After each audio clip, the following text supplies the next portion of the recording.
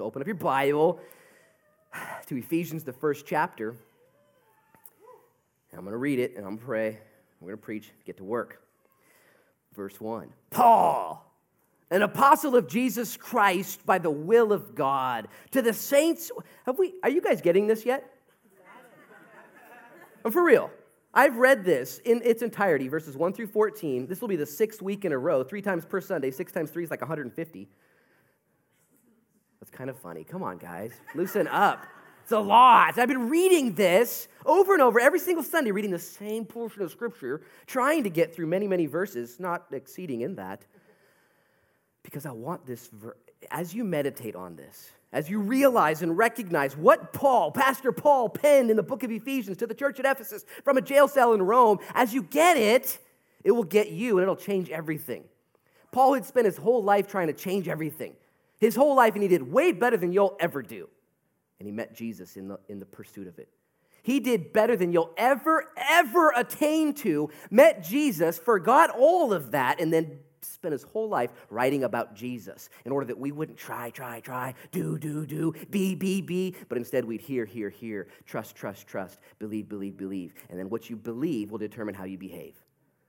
Paul learned that, couldn't stop talking about it. Talked about it so much they cut his head off. We'll shut you up. So we're reading it, we're studying it, because it changes everything about the way you live your life, about the way you navigate your pit stops and your battles. Anybody have battles and pit stops in life where things just get weird? Okay, like today? Today? Yeah, me too, super weird. This girl stopped me in the hallway during the first service, asked me some questions, deep questions, important questions, and something that came out of my mouth stuck. For once.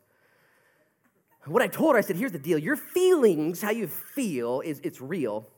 And your feelings are real, but they're not the boss. That's right. Your feelings are real, man. I feel my feelers sometimes more than others, and they're not the boss. The boss is what God has declared. The boss is the truth, what God has already laid out, the precepts, the concepts, the things that God has given to us in His Word. That's the truth. That's the boss. I can feel this, I can feel that. I don't feel God loves me. Really, what did He say? We said, for God so loved me that He sent His Son. So not only did He say it, but He showed it. When did God love me? Well, Christ demonstrated His love for us in that while we were still, you tell me, Christ died for us. And I don't always feel great. I don't feel good. Today's one of those days. Sorry. But my feelings aren't my boss. The Word of God is my boss. What has God declared over you? So as we read Ephesians 1 through 14, for the 6th Sunday in a row, the longest sentence in all of Greek literature, the biggest mouthful, the biggest grammatical no-no. For all you grammar police, just stop. Paul's going to just keep talking, run-on sentence, no periods, no exclamation points, no stopping, blah, blah, blah. Why? Because he's talking about what God has done, and he can't stop. And you and I need to hear it. And we need to believe it. We need to trust in it. We need to receive it. So let's study it. Read it again. Verse 2 is where we just left off. I read to you one verse. It says this, grace to you and peace from God our Father and the Lord Jesus Christ.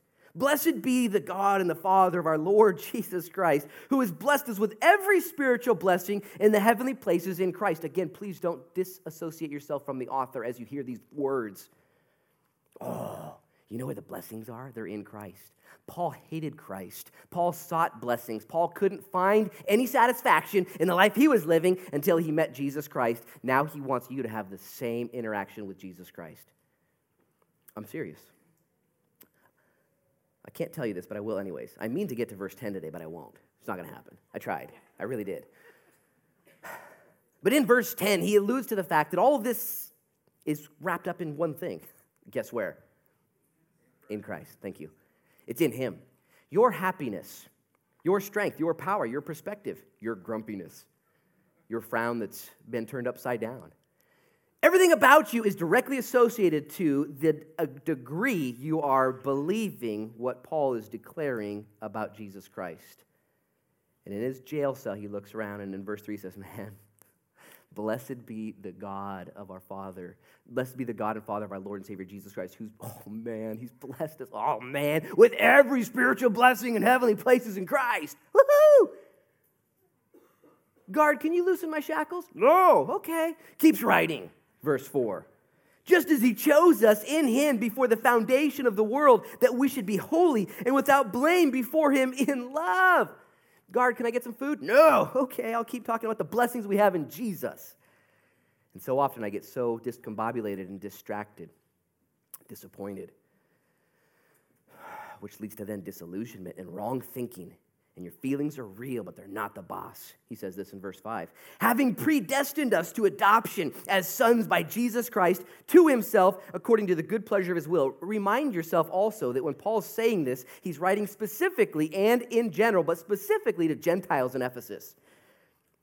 For a Jew to tell a Gentile that they are now adopted in, grafted, predestined, allowed and included into everything that he was born into is mind blower. As a matter of fact, you as a Jew would get in super big trouble for saying stuff like this. Read Acts chapter 15. All the Jews who were saying stuff like this got in big trouble. Got a letter from Jerusalem. What'd you guys do? What'd you guys say? You better get here. And they jammed down to Jerusalem, this big old debacle, this big old fight, Acts 15, about the gospel, about what Jesus had done. Paul shows up. Peter shows up. Timothy shows up. They all show up there, and they begin to tell the ruling Jews in Jerusalem, Acts 15. They say, look, everywhere we go, it's crazy.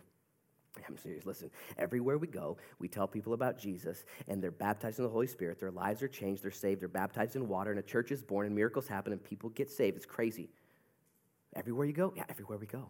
We just keep doing it. What do you want us to do? And all the Jews, the good Christian Jews, are like, well, this is happening to Gentiles? Yeah, Gentiles. They hear the God.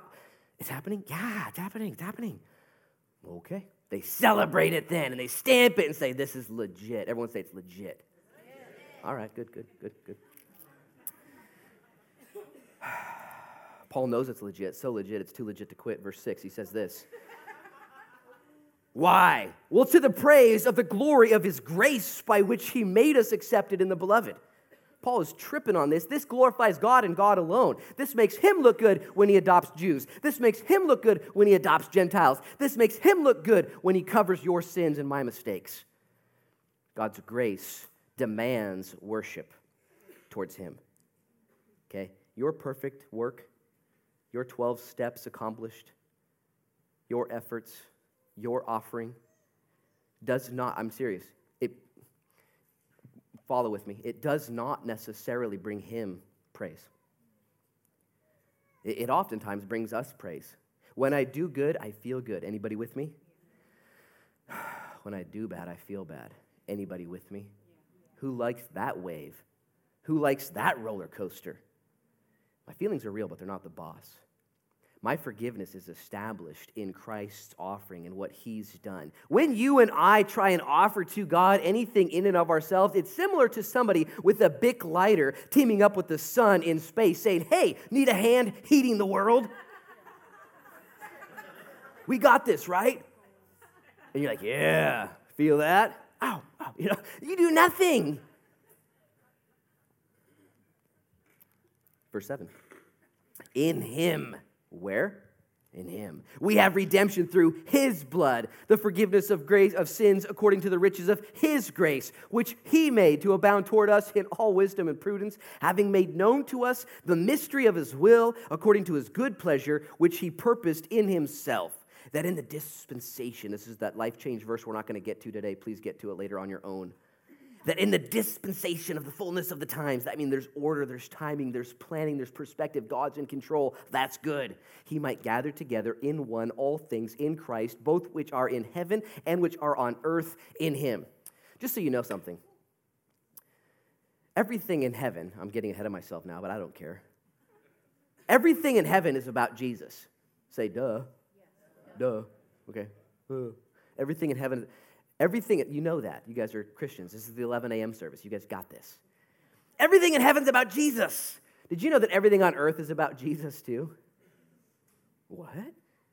I thought it was about Rubio. I thought it was about Clinton. I thought it was about gas prices below $2.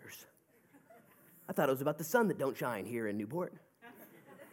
I thought it was, listen, everything in heaven is about Jesus. Yeah, stoked. Everything on earth is about Jesus too. I don't feel it that way. I don't believe it that way. Doesn't matter. Doesn't change it. When you realize it, though, hear it, trust it, believe it, when you realize that all of heaven, all of earth, in the fullness of the dispensation of times, we're gathered together in him, it will alleviate you from the fear, from the war, from the tyranny, from the stress, from the comparison game, from all of the things, the battles for peace and happiness and joy that you're going after right now on earth. When you find, I'm getting ahead of myself, but that's fine. When you find out that it's all in Jesus, it brings great relevance then to everything you're dealing with right now. Anybody have a dog? Got to walk that dog? Okay, walk that dog in Jesus' name. Okay, got bills to pay? Hey, pay those bills in Jesus' name. You got a grass to mow, a mouth to feed, car to wash, chores to do, a life to live? Yes. Okay, don't wait to get to heaven for everything to be about Jesus. You're going to blow it. Okay, you're going to get to be like, what? It's all about Jesus? What was I doing? And all of heaven's going to be like, we don't know. We tried to get your attention. You got to live your life. You're going to do it. You're going to fish the ocean. You're going to crunch numbers. You're going to paint houses. You're going to do what you do. Awesome.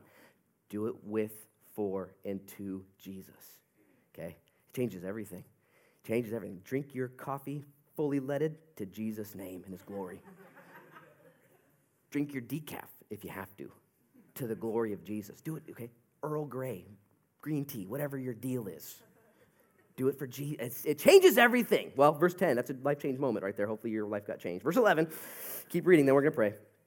In him, where? Wow, in him we have also obtained an inheritance, being predestined according to the purpose of him who works all things according to the counsel of his will, that we who first trusted, I hope you have, trusted Christ should be to the praise of his glory. In him you also trusted after you heard, that's today, the word of truth, the gospel of your salvation, in whom also having believed, that's your choice, that you were sealed. You believe, you get sealed. We'll talk about that in the upcoming weeks, with the Holy Spirit of promise, who is the guarantee of our inheritance until the redemption of the purchased possession to the praise of his glory. Father, in Jesus' name now, as we study your word at this service, we pray like Paul received, that he would have his mind blown, his spirit renewed, his spirit regenerated, that Jesus would not be his foe, but his friend. That when Paul met Jesus, he then got intimate with Jesus, learned about Jesus, and spent his life telling others about Jesus. I pray your mercy upon this gathering here today, Lord, that you would equip me to teach and to share this portion of Scripture, Lord, that it would be alive, that it would be applicable, and that lives would change today. Holy Spirit, be here. Move amongst us. Change lives, resurrect souls, break chains, forgive sins, do what you do. May there not be one person here leave the same. May we leave different. May there be different. May no one go back to their car, back to their home, back to their relationship the same they came. But instead, may we be strengthened. May we be changed according to your great riches. You have enough. You're not stingy and you're not broke. Forgive us for thinking you are. In Jesus' name we pray. Amen. Amen. You're here seeking God. Most of you know him. Some of you are meeting him today. But if you know him, if he's yours, you're so different than the rest of the world. Have you figured that out, man? You are freaks. Totally different. Everything that you hear and think about and see and experience is experienced through a heavenly perspective. And things happen to you and you process it through heavenly eyes. Things are given to you and you process it through a heavenly mind. You see things differently because you're a spiritual being having a short human experience. And you know it.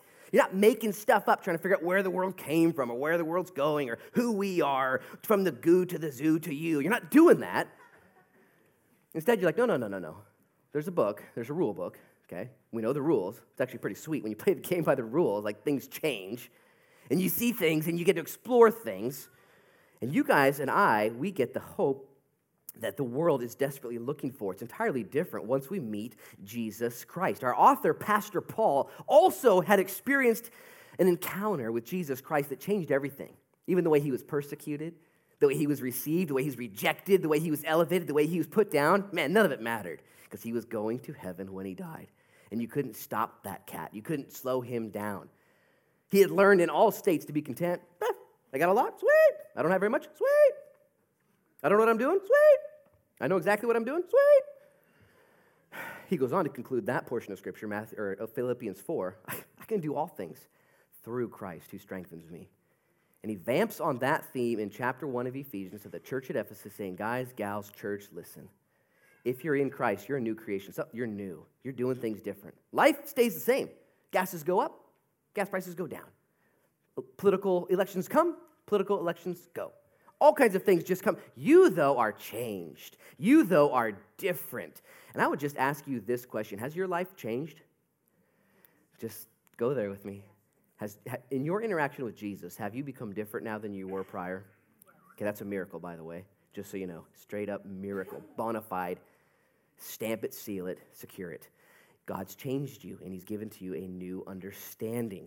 Okay, this book was written by Paul, who was a Jew who tried his hardest to accomplish his best and found himself meeting Jesus, and it changed everything. I just love the fact that we get to receive from Paul, who's more successful than we'll ever be, and instead of saying, do what I did in my successes, he says, no, all my successes, I put it behind me. I don't even look at them anymore. For the joy and the glory and the reward of seeking and knowing Jesus. That is what life is all about. That's where all things in heaven, all things on earth culminate and come together. Did you know that when Paul met Jesus, he actually lost everything? Lost his job, lost all his friends. Did you know that he lost his family? Okay? Nowhere in the New Testament at all do we see him have a family. And to be one of the Septuagint, to be one of the Sanhedrin, not the Septuagint, to be part of the Sanhedrin, a Pharisaical line, you had to have a wife and a family. That all went away when he found Jesus. Eventually, he would lose his life. But in finding Jesus, he found so much more. As a matter of fact, he details it in the first 14 verses. He says that in Christ, he'd become a saint, that in Christ, God declared him faithful, that in Christ, he had received grace, and in Christ, he had experienced peace. In Christ, he found himself blessed. In Christ, a Jew and a Gentile alike find themselves chosen. In Christ, he finds himself finally holy and presented as blameless. In Christ, and predestined and adopted and sons in Christ, and he finds himself redeemed, verse 7, in Christ, forgiven from his sins in Christ. He also finds himself receiving the knowledge of God in heavenly places in Christ, sealed in Christ with an inheritance in Christ. By the way, the inheritance, we'll get there, verse 11, is not from Christ, it's in Christ. Okay, just trip out on that in your small groups later. And it's all guaranteed in Christ. What do you guys think the Greek word for guarantee means?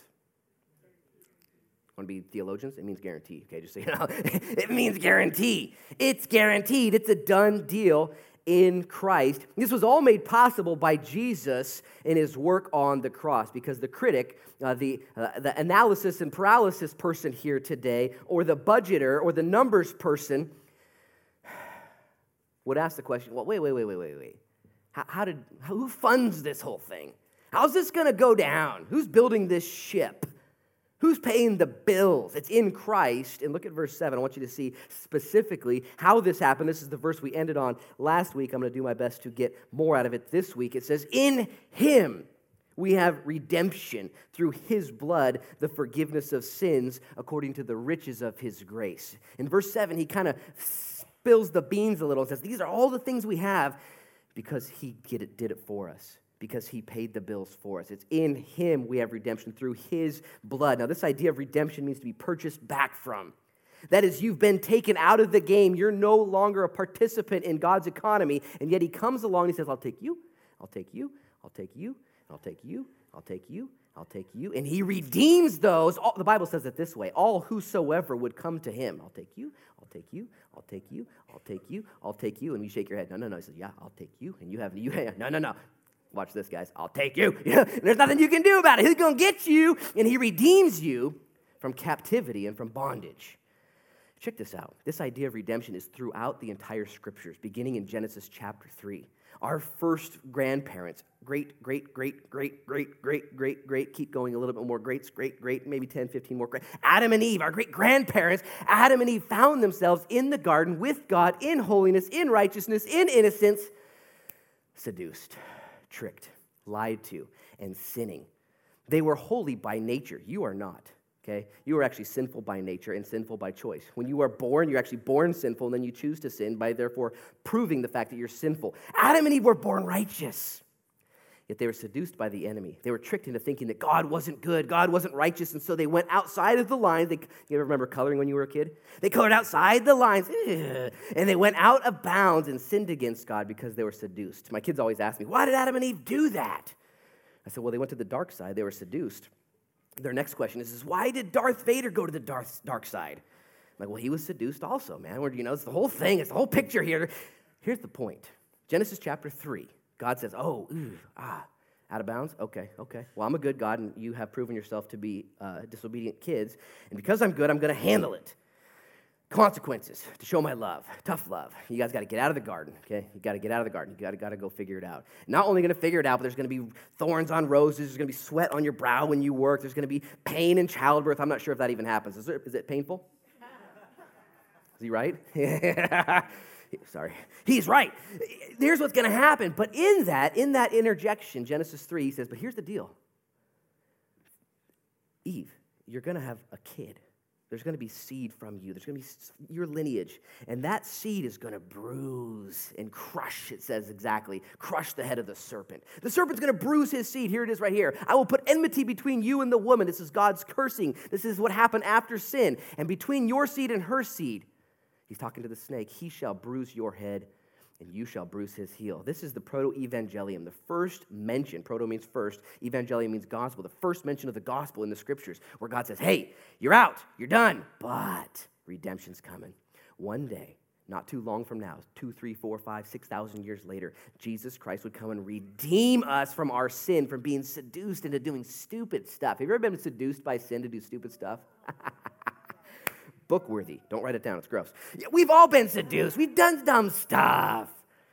He says, yeah, I'm going to redeem that. This idea of redemption, he speaks of it here in verse 7. That's what I'm talking about here. And we also see it in Exodus chapters 11 and 12. Remember the children of Israel? Not Adam and Eve, but the children of Israel living in Egypt. And they were there in captivity, and Pharaoh wouldn't let them go. So Moses went to Pharaoh, Mo and Pharaoh. They're having this convo. He says, let my people go. And he says, no, I won't let your people go. Let my people go. Yeah. Remember camp? Been there? Okay, sorry. I didn't do that first service. I won't do it third service. You guys got it. Anyways, let my people go. And he says no. And so a series of 10 plagues happens. You guys heard the story. And on the 10th and final plague, Moses goes to Pharaoh and says, let my people go. He says no. He says, okay, you're gonna regret that. And he goes back. And God then tells Mo, have everyone in Israel, everyone in Egypt, my kids, have every one of them take a lamb into their house and let them keep that lamb in their house for 14 days. Did you know that having a lamb in your house, a baby lamb, for 14 days, you would grow close to it? You might name it. What would you name your lamb? Lammy, Lambo, lamb chops, yes. You would name it, and then on the 14th day, you would take that lamb and you would cut its throat. And you would take a bowl and you would catch the blood. And you take that blood, you take a hyssop branch, and you would dip it in there on the hyssop branch, and you would put some on the doorpost of the door, and you would put some on the threshold, and you would put some on the crossbeam at the top here, kind of just making a picture of a cross, foreshadowing the redemption that Christ would bring through his blood. And then check this out, that very night, every house that had faith to trust in God, that had blood shed in its doorway, that night the death angel would pass over all of Egypt. That's why they call it the Passover festival. And this death angel would pass over, and he would see the homes that had blood already shed, a sacrifice already made. Death had already paid for that home by faith. And there would be no other death in that home. But the houses in Egypt that didn't have faith, that didn't have blood shed by an innocent lamb, sacrificially would experience their own death, and the firstborn son would be taken in great anguish and pain and suffering because there wasn't redemption in that home. When those homes had a blood of a lamb spilled, Jesus was able to redeem them out because of the sacrifice, foreshadowing the redemption that Christ would offer to you and to I, who would say, I believe in not the blood of a lamb in Egypt, but I believe in the blood of the lamb slain before the foundation of the world. I believe in that picture, that all of these pictures, Genesis 3, Exodus 11, all throughout the scriptures.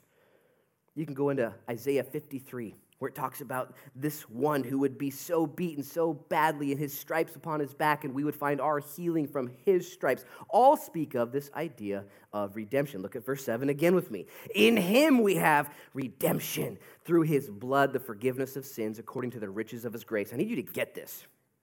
It's very important. Because most of you in here respect Jesus. Okay?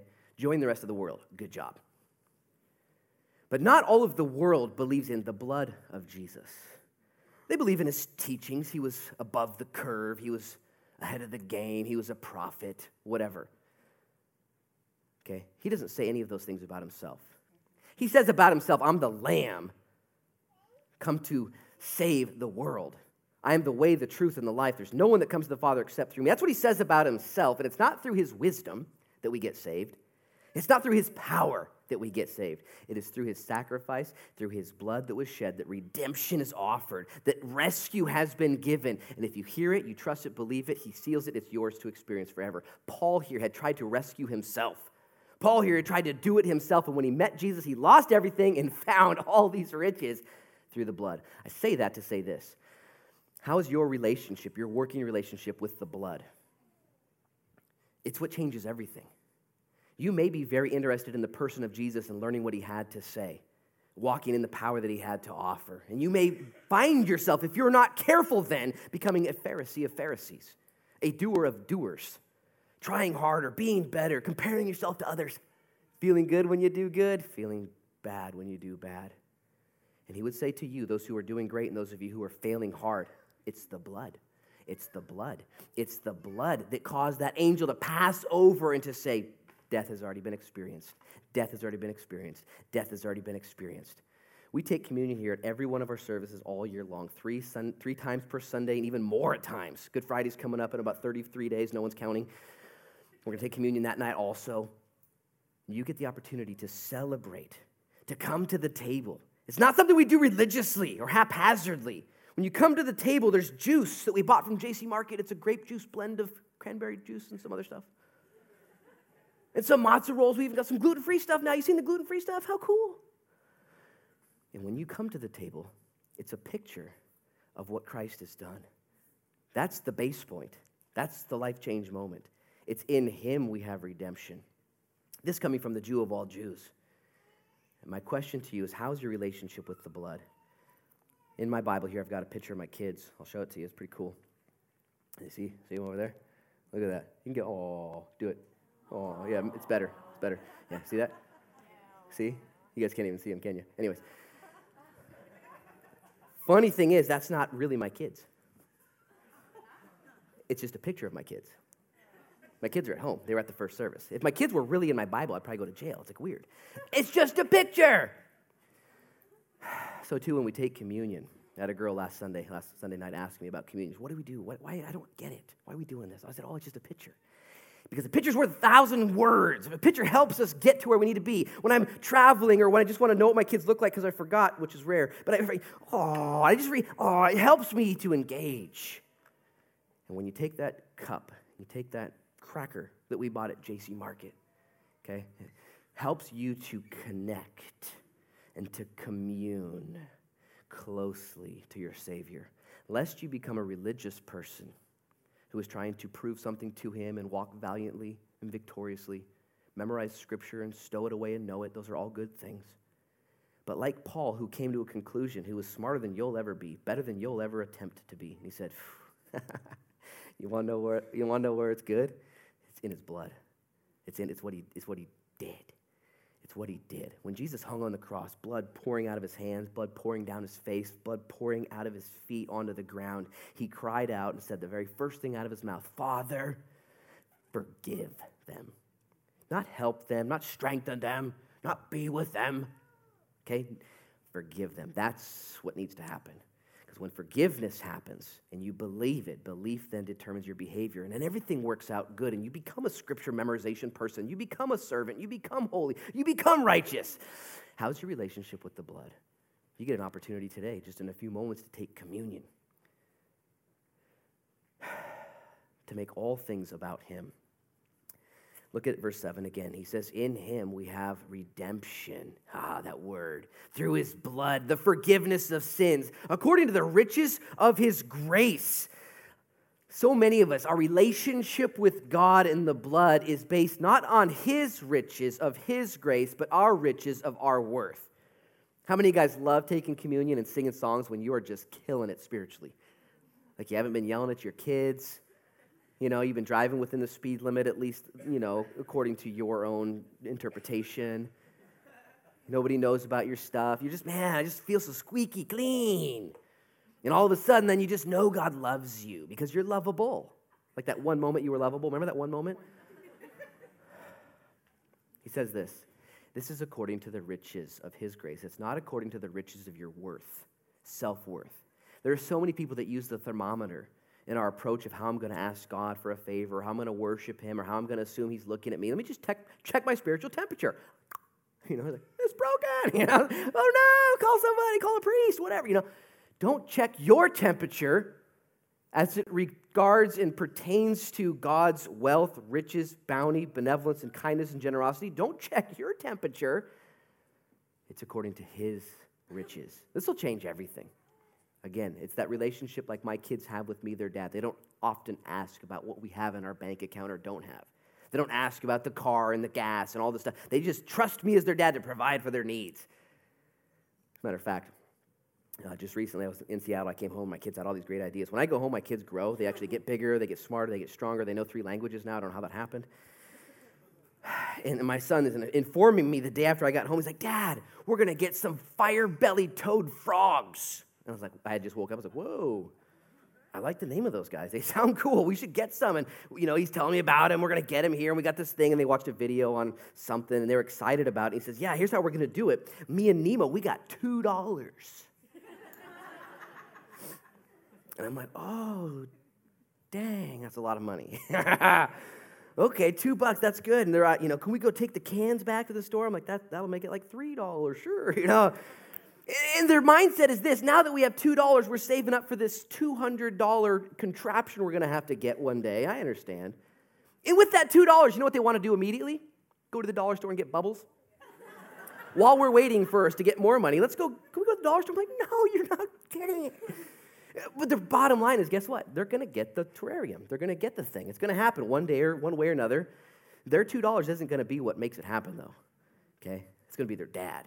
Okay? It's going to be their dad that makes it happen. And I'm going to come in with the riches of my grace and wealth, because I love the name of those toads. They sound cool. I want those in my house. And here Paul in prison, writing to his church in Ephesus, says, guys, don't look at your bank account. Don't blow it. Okay? You look at Jesus' bank account. How often do I check it? Check it off. See what Jesus, go to the table often. Remember, rejoice. In our weakest moment, Christ died for us. His greatest deed fulfilled your greatest need. You don't need a better marriage. You don't need more money. You don't need more health. I'm serious. Okay? You don't need these things around us. When Jesus walked on the earth, he didn't walk according to the needs around him. As a matter of fact, the way I read the Bible, when Jesus saw people in need materially, almost unwillingly at times did he heal, in my opinion. Almost unwillingly. I'll do it because you're asking and you're in I understand. I'll meet your needs. I will because I love you. But this isn't really what you need. You're a temporal human person, and you're going to have an eternal spiritual experience. And what you really need is you need forgiveness, and you need to be connected, and you need to be reunited. Because even Lazarus, who was raised from the dead, how many people thought that was really cool? Raised from the dead. Everyone thought that was cool except Lazarus. He's like, what? I was having a good time. Lazarus is raised from the dead. Did you know that after Lazarus was raised from the dead, he died again? People think it's such a miracle. Well, he just died. You know what the miracle is? Is that the death angel passes over you now and says, forgiven. There's been blood shed. I don't need to require your blood anymore. Crazy. You trust my son? You believe my son? That's your greatest need. That's his greatest deed. When Jesus said to his disciples, go, you'll do greater works than me. How many of you guys freak out? You're like, crud. I just don't see that in my life. I believe what he was saying and inferring to is that those who would go after him would be able to freely proclaim, as he instructed them, the gospel, the good news. You'll do greater things. What's greater than walking on water, walking in heaven? Hello? It's all in Christ.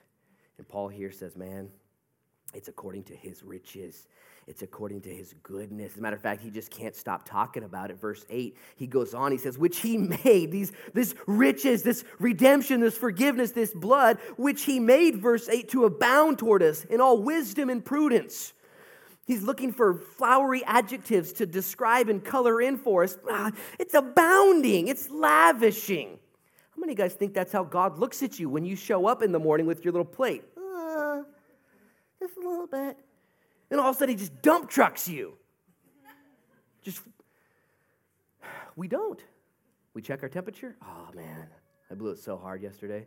I should probably just do this day solo. I'm just going to, I'll come back with you in a little bit, God. I got to just figure this out. What?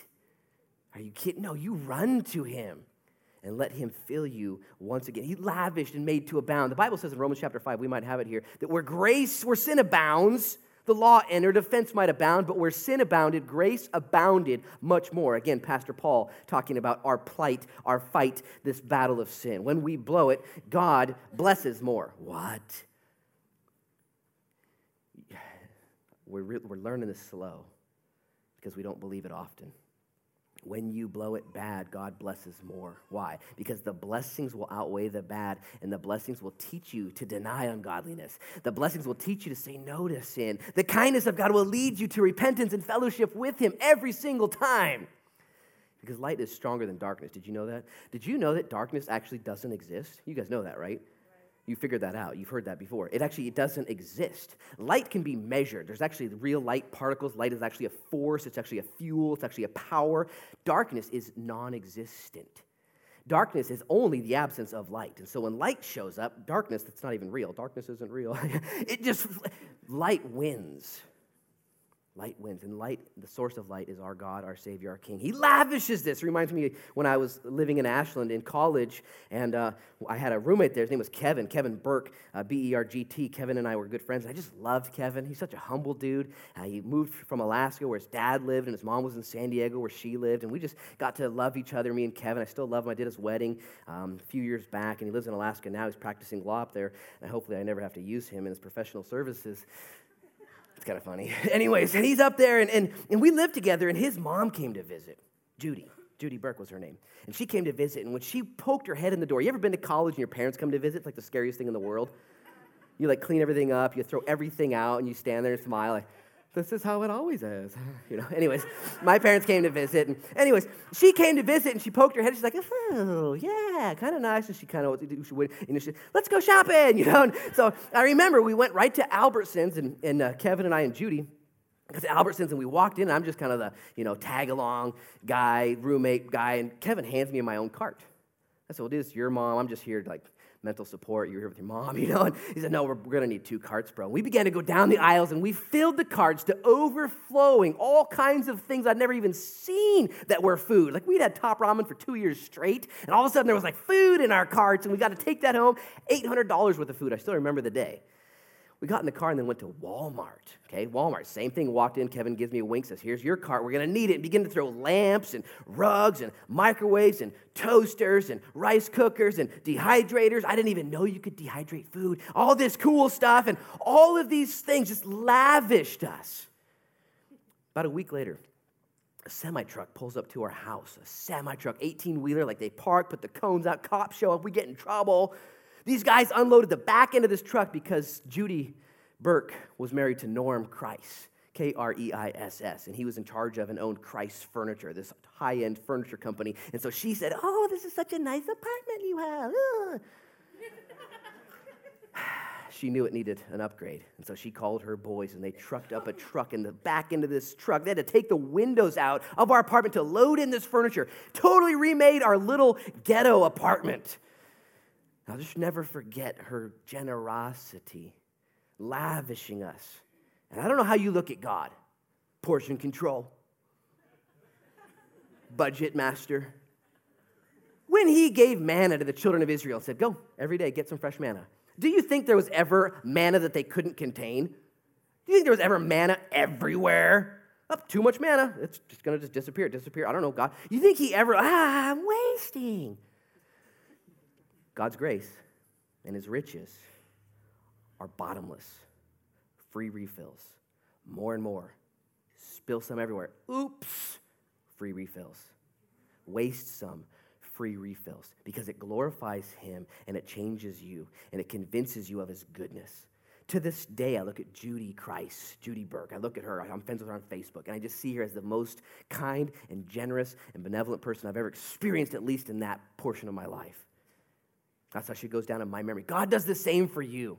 Look at verse 8 again. Which he made to abound toward us in all wisdom and prudence. By the way, when God's doing this, he's doing it with wisdom and prudence. That is, he knows what it's going to accomplish.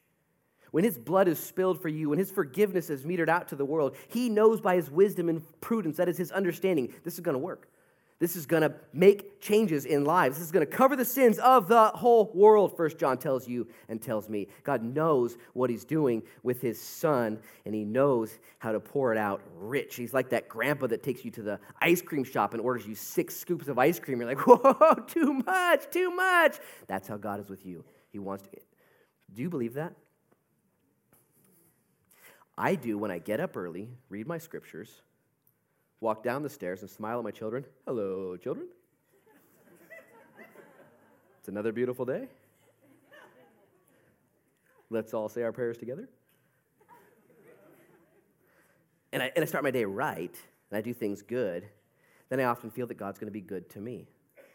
Okay, that's religion. Lose the religion, get the relationship. God says, no, you actually, you need to be redeemed. Straight up. You're seduced. You're messed up. You blow it. You actually don't have enough to go to Albertsons. You don't have enough to go to Walmart. You don't have enough to get bottomless fries at Red Robin. You don't have enough to do it on your own. I actually need to do everything for you. And when you humble yourself and crown him as king and say, okay, we'll put some blood on the doorpost of our house. We'll do that. We'll trust in you. Boom, you honor him. As a matter of fact, look at verse 9. He says that this has been lavished and abounded toward us in all wisdom. Verse 9, having made known to us the mystery of his will, according to his good pleasure, which he purposed in himself. I just love this fact. Paul here is saying this used to be a mystery in that we didn't all know it, but now he's revealed it to us. He showed us the way, he showed us the truth, and showed us the life, lavished it upon us, and revealed us how to get there. Let me use this illustration. If I were God in heaven, I wouldn't make a way for you to get there. Because if you make a way for you to get there, guess what's going to happen? You're going to come in. And when you guys come into heaven, you mess things up. If I was in heaven, the angels, I'd be, whoa. Dude, put a lock on the door. You tell them the way in, they're going to show up. You ever change your address, or change your phone number trying to get away from somebody, you know what I'm saying? God's like, no. This is heaven. And I'm not so surprised that there's only one way into heaven. I'm surprised that there's any way at all and that he told us about it. People get mad. Oh, one way into heaven. Oh, you think you're so righteous. Only one way. You think there's only one way. It's like, well, what's your plan? Well, I think there should be 17 ways. I think all ways should go. All ways? Really? Have you thought that through? You just think all... No. I think there shouldn't be any way in, okay? Because I see you guys. You're friends with me on Facebook. I see. There shouldn't be a way for you to get there. Right? I'm not on the committee.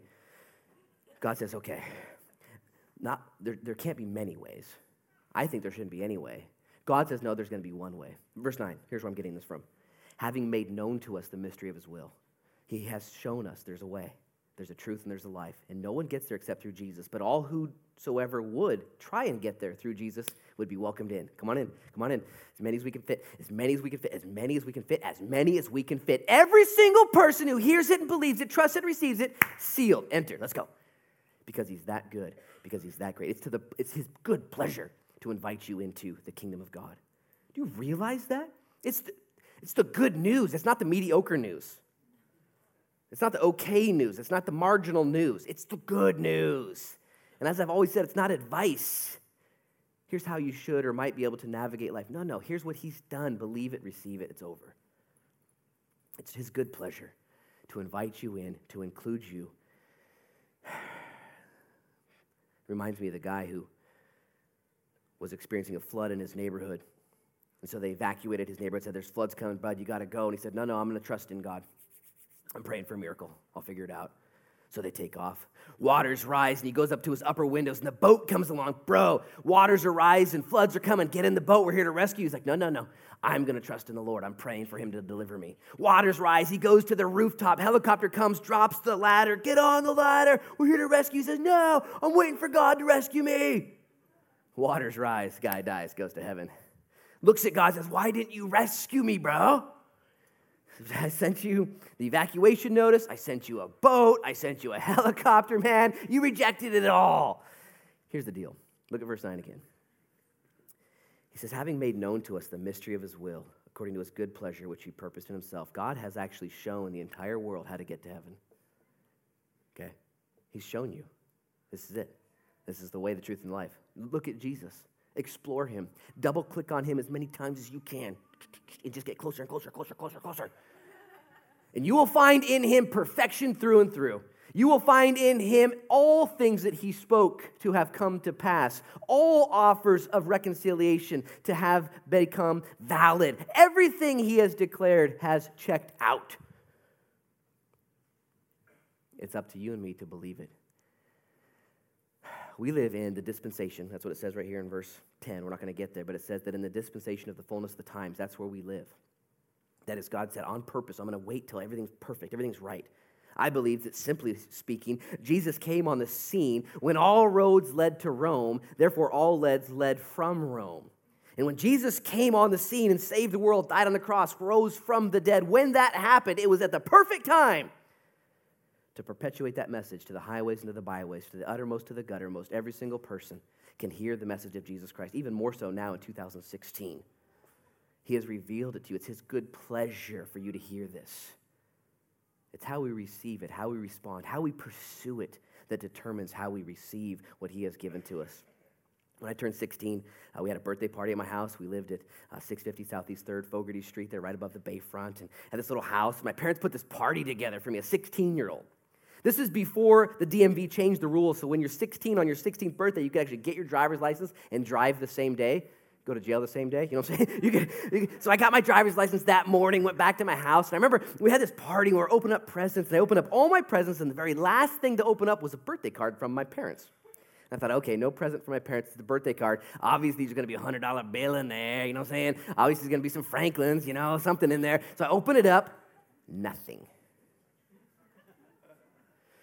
So I read the card. He's got to read the card. Read the card, something flowery, something about being their son, happy birthday, whatever. And as I'm reading the card, I realized that at the bottom of the card, there was actually a poem of sorts. There was actually a riddle. There was actually a clue, and it dawned on me that I needed keys in order to fulfill this riddle. I had to get in my dad's car, drive down the Bayfront, go over to the Embarcadero, go to boat slip number 29, find the rope there, pull the rope up, and as I pulled this crab pot up out of the water with all my friends, we all jammed down there as fast as we could. I'm driving the speed limit. For sure. Drive down, and I pulled up this crab pot. There was a jar in the crab pot with sealed shut, and there was another clue inside. I opened up the clue, and it led me to another destination across the bridge to the cemetery right over here in South Beach to a certain plot. Did you know there's a cemetery here in South Beach? Scary. Anyways, we went over there, and we found that. It led me then to a boat down here in South Beach into the head, which is the bathroom for boats, and into the head. There was another clue there that led me back over the bridge all the way to Subway, which is where I worked. Mark Watkins and I worked together there. He owned it at the time. At Subway, there's a party platter there and a cake and a card with a $100 bill. Right? Throughout my birthdays, my parents have given me money, I'm sure. I don't really remember. I do remember that time, though, because of the way it rolled out, because of the pursuit, because of the process. And even to this day, at age 37, I remember that birthday, and I remember the joy that was in my dad's heart in putting that together. And I began to think about it. I was like, whoa, no way. You mean to tell me that prior to this birthday, even knowing I would get my license and letting me drive his 1995 Nissan pickup truck, he knew this was going to happen. And he knew I would read the card and I would get in the car with my friends and navigate down. He did all this for me. And he thought this in advance, and he put this little jar together in the bottom of the ocean. How cool is that? Look at verse 9. Having made known to us the mystery of his will, according to his good pleasure, which he purposed in himself. Paul, who ran so hard away from the grace of God, Paul, who tried to do it his own way, found himself face to face with Jesus Christ on his own scavenger hunt, doing his own thing. And God's purpose was so rich towards Paul, he said, Paul, I'm not going to let you go. I'm not going to let you get away. I want you to know me. I want you to pursue me. It's my great pleasure to reveal my will to you, and not just you, and not just the Jews, and not just Ephesus, but South Beach Church. I want you to find me. I want you to pursue me. I want you to enjoy me. I want you to receive me like a father would want his kids to enjoy life. And the offer is for you, and the offer is for me, that we would pursue him today, that we would believe him, that we would trust in him, that we would expect him to, like Judy Burke, pour out and lavish upon us that which we do not deserve. It'll change you. I already asked that question. I'll ask it again. Have you been changed by God? Has he poured out enough blessings on you where you're a different person? I didn't say have you done something and become a different person, okay? That's fine too. That's 12 steps. That's fine. Do what you got to do, okay? Step. Do it. Get it. But has he done crazy stuff for you? Crazy stuff. Riches beyond explanation, beyond deserving, beyond expectation in my own life, and beyond explanation. Why? To the praise of the glory of his grace. I'm going to ask you guys to bow your heads, close your eyes, as we celebrate the table, what he's done for you, what he's done for me, the blood. And Father, in Jesus' name, as the team comes back up, as Lord, we consider, as the table is set, as we consider, Lord, that your gift for us was premeditated from the very beginning of the book, as Adam and Eve sinned and redemption was prophesied. And as we see it demonstrated throughout every portion of Scripture, Lord, even this morning, we ourselves are in need of redemption, in need of forgiveness, in need, Lord, of a reminder. The majority of us here this morning have been forgiven, have been redeemed. Yet, Lord, I wonder if we have forgotten the great riches that are in Christ. I wonder if we have found ourselves, Lord, becoming more pharisaical and legalistic, less joy-filled. I do believe the level of our joy is directly linked to the level of our understanding of your grace in our lives. If you're here today and you haven't received Christ's grace for forgiveness of sins, you haven't been born again, you haven't said yes to the Savior, you haven't taken that first clue which will lead you to the cross, which will lead you to the blood, that in your pursuit of forgiveness will lead you to Jesus. If you haven't done that yet, today's your day to say, yes, Jesus, you have revealed it to me. You have lavished and abounded grace in my life, and I need forgiveness. I am a sinner. I have both been born sinful and proven it through my actions. I need you to forgive me. Please, Jesus, be my Savior, be my King, be my healer. Would you just raise your hand to the Lord if you haven't yet given your life to the Lord, but today's the day. Just do that in Jesus' name. I see hand going up. I see two hands going up. Amen. I see hands going up. Praise you, Jesus. Look, Jesus, we trust you. You are so good. This is your way. It's not our way, it's your way. We submit to it. And if you're here today and you are a Christian, but maybe you're just down in the dumps, you forgot, maybe your feelers are stronger than your believers, and you need your believers to grow today, would you just raise your hand today and say, I just need more faith. Lord, I believe, help my unbelief. Just, help me, Jesus. Lavish more furniture, more dressings, more Walmart, more Albertsons, more carts full of the glory of God, the goodness of God. Lord, do it for us. May the spiritual blessings, Lord, abound in this house. My hand is up, Lord. Forgive me of my sins. Forgive me of my unbelief, Lord. May we walk closer to you. Thank you, Lord, for the blood that was shed, for the body that was broken, Lord. We do what we do, proclaiming your death until you come, examining ourselves, saying, yes, Jesus. May faith be born today. May salvation be ours. It's true. You declared it to be true, that if anyone would confess with their mouth and believe with their heart that Jesus Christ is God, they would be saved. It's done. And we believe with our hearts and we confess with our mouth that you indeed are God, that you're raised from the dead. We celebrate it today. In Jesus' name we pray. Amen. Would you all stand with me?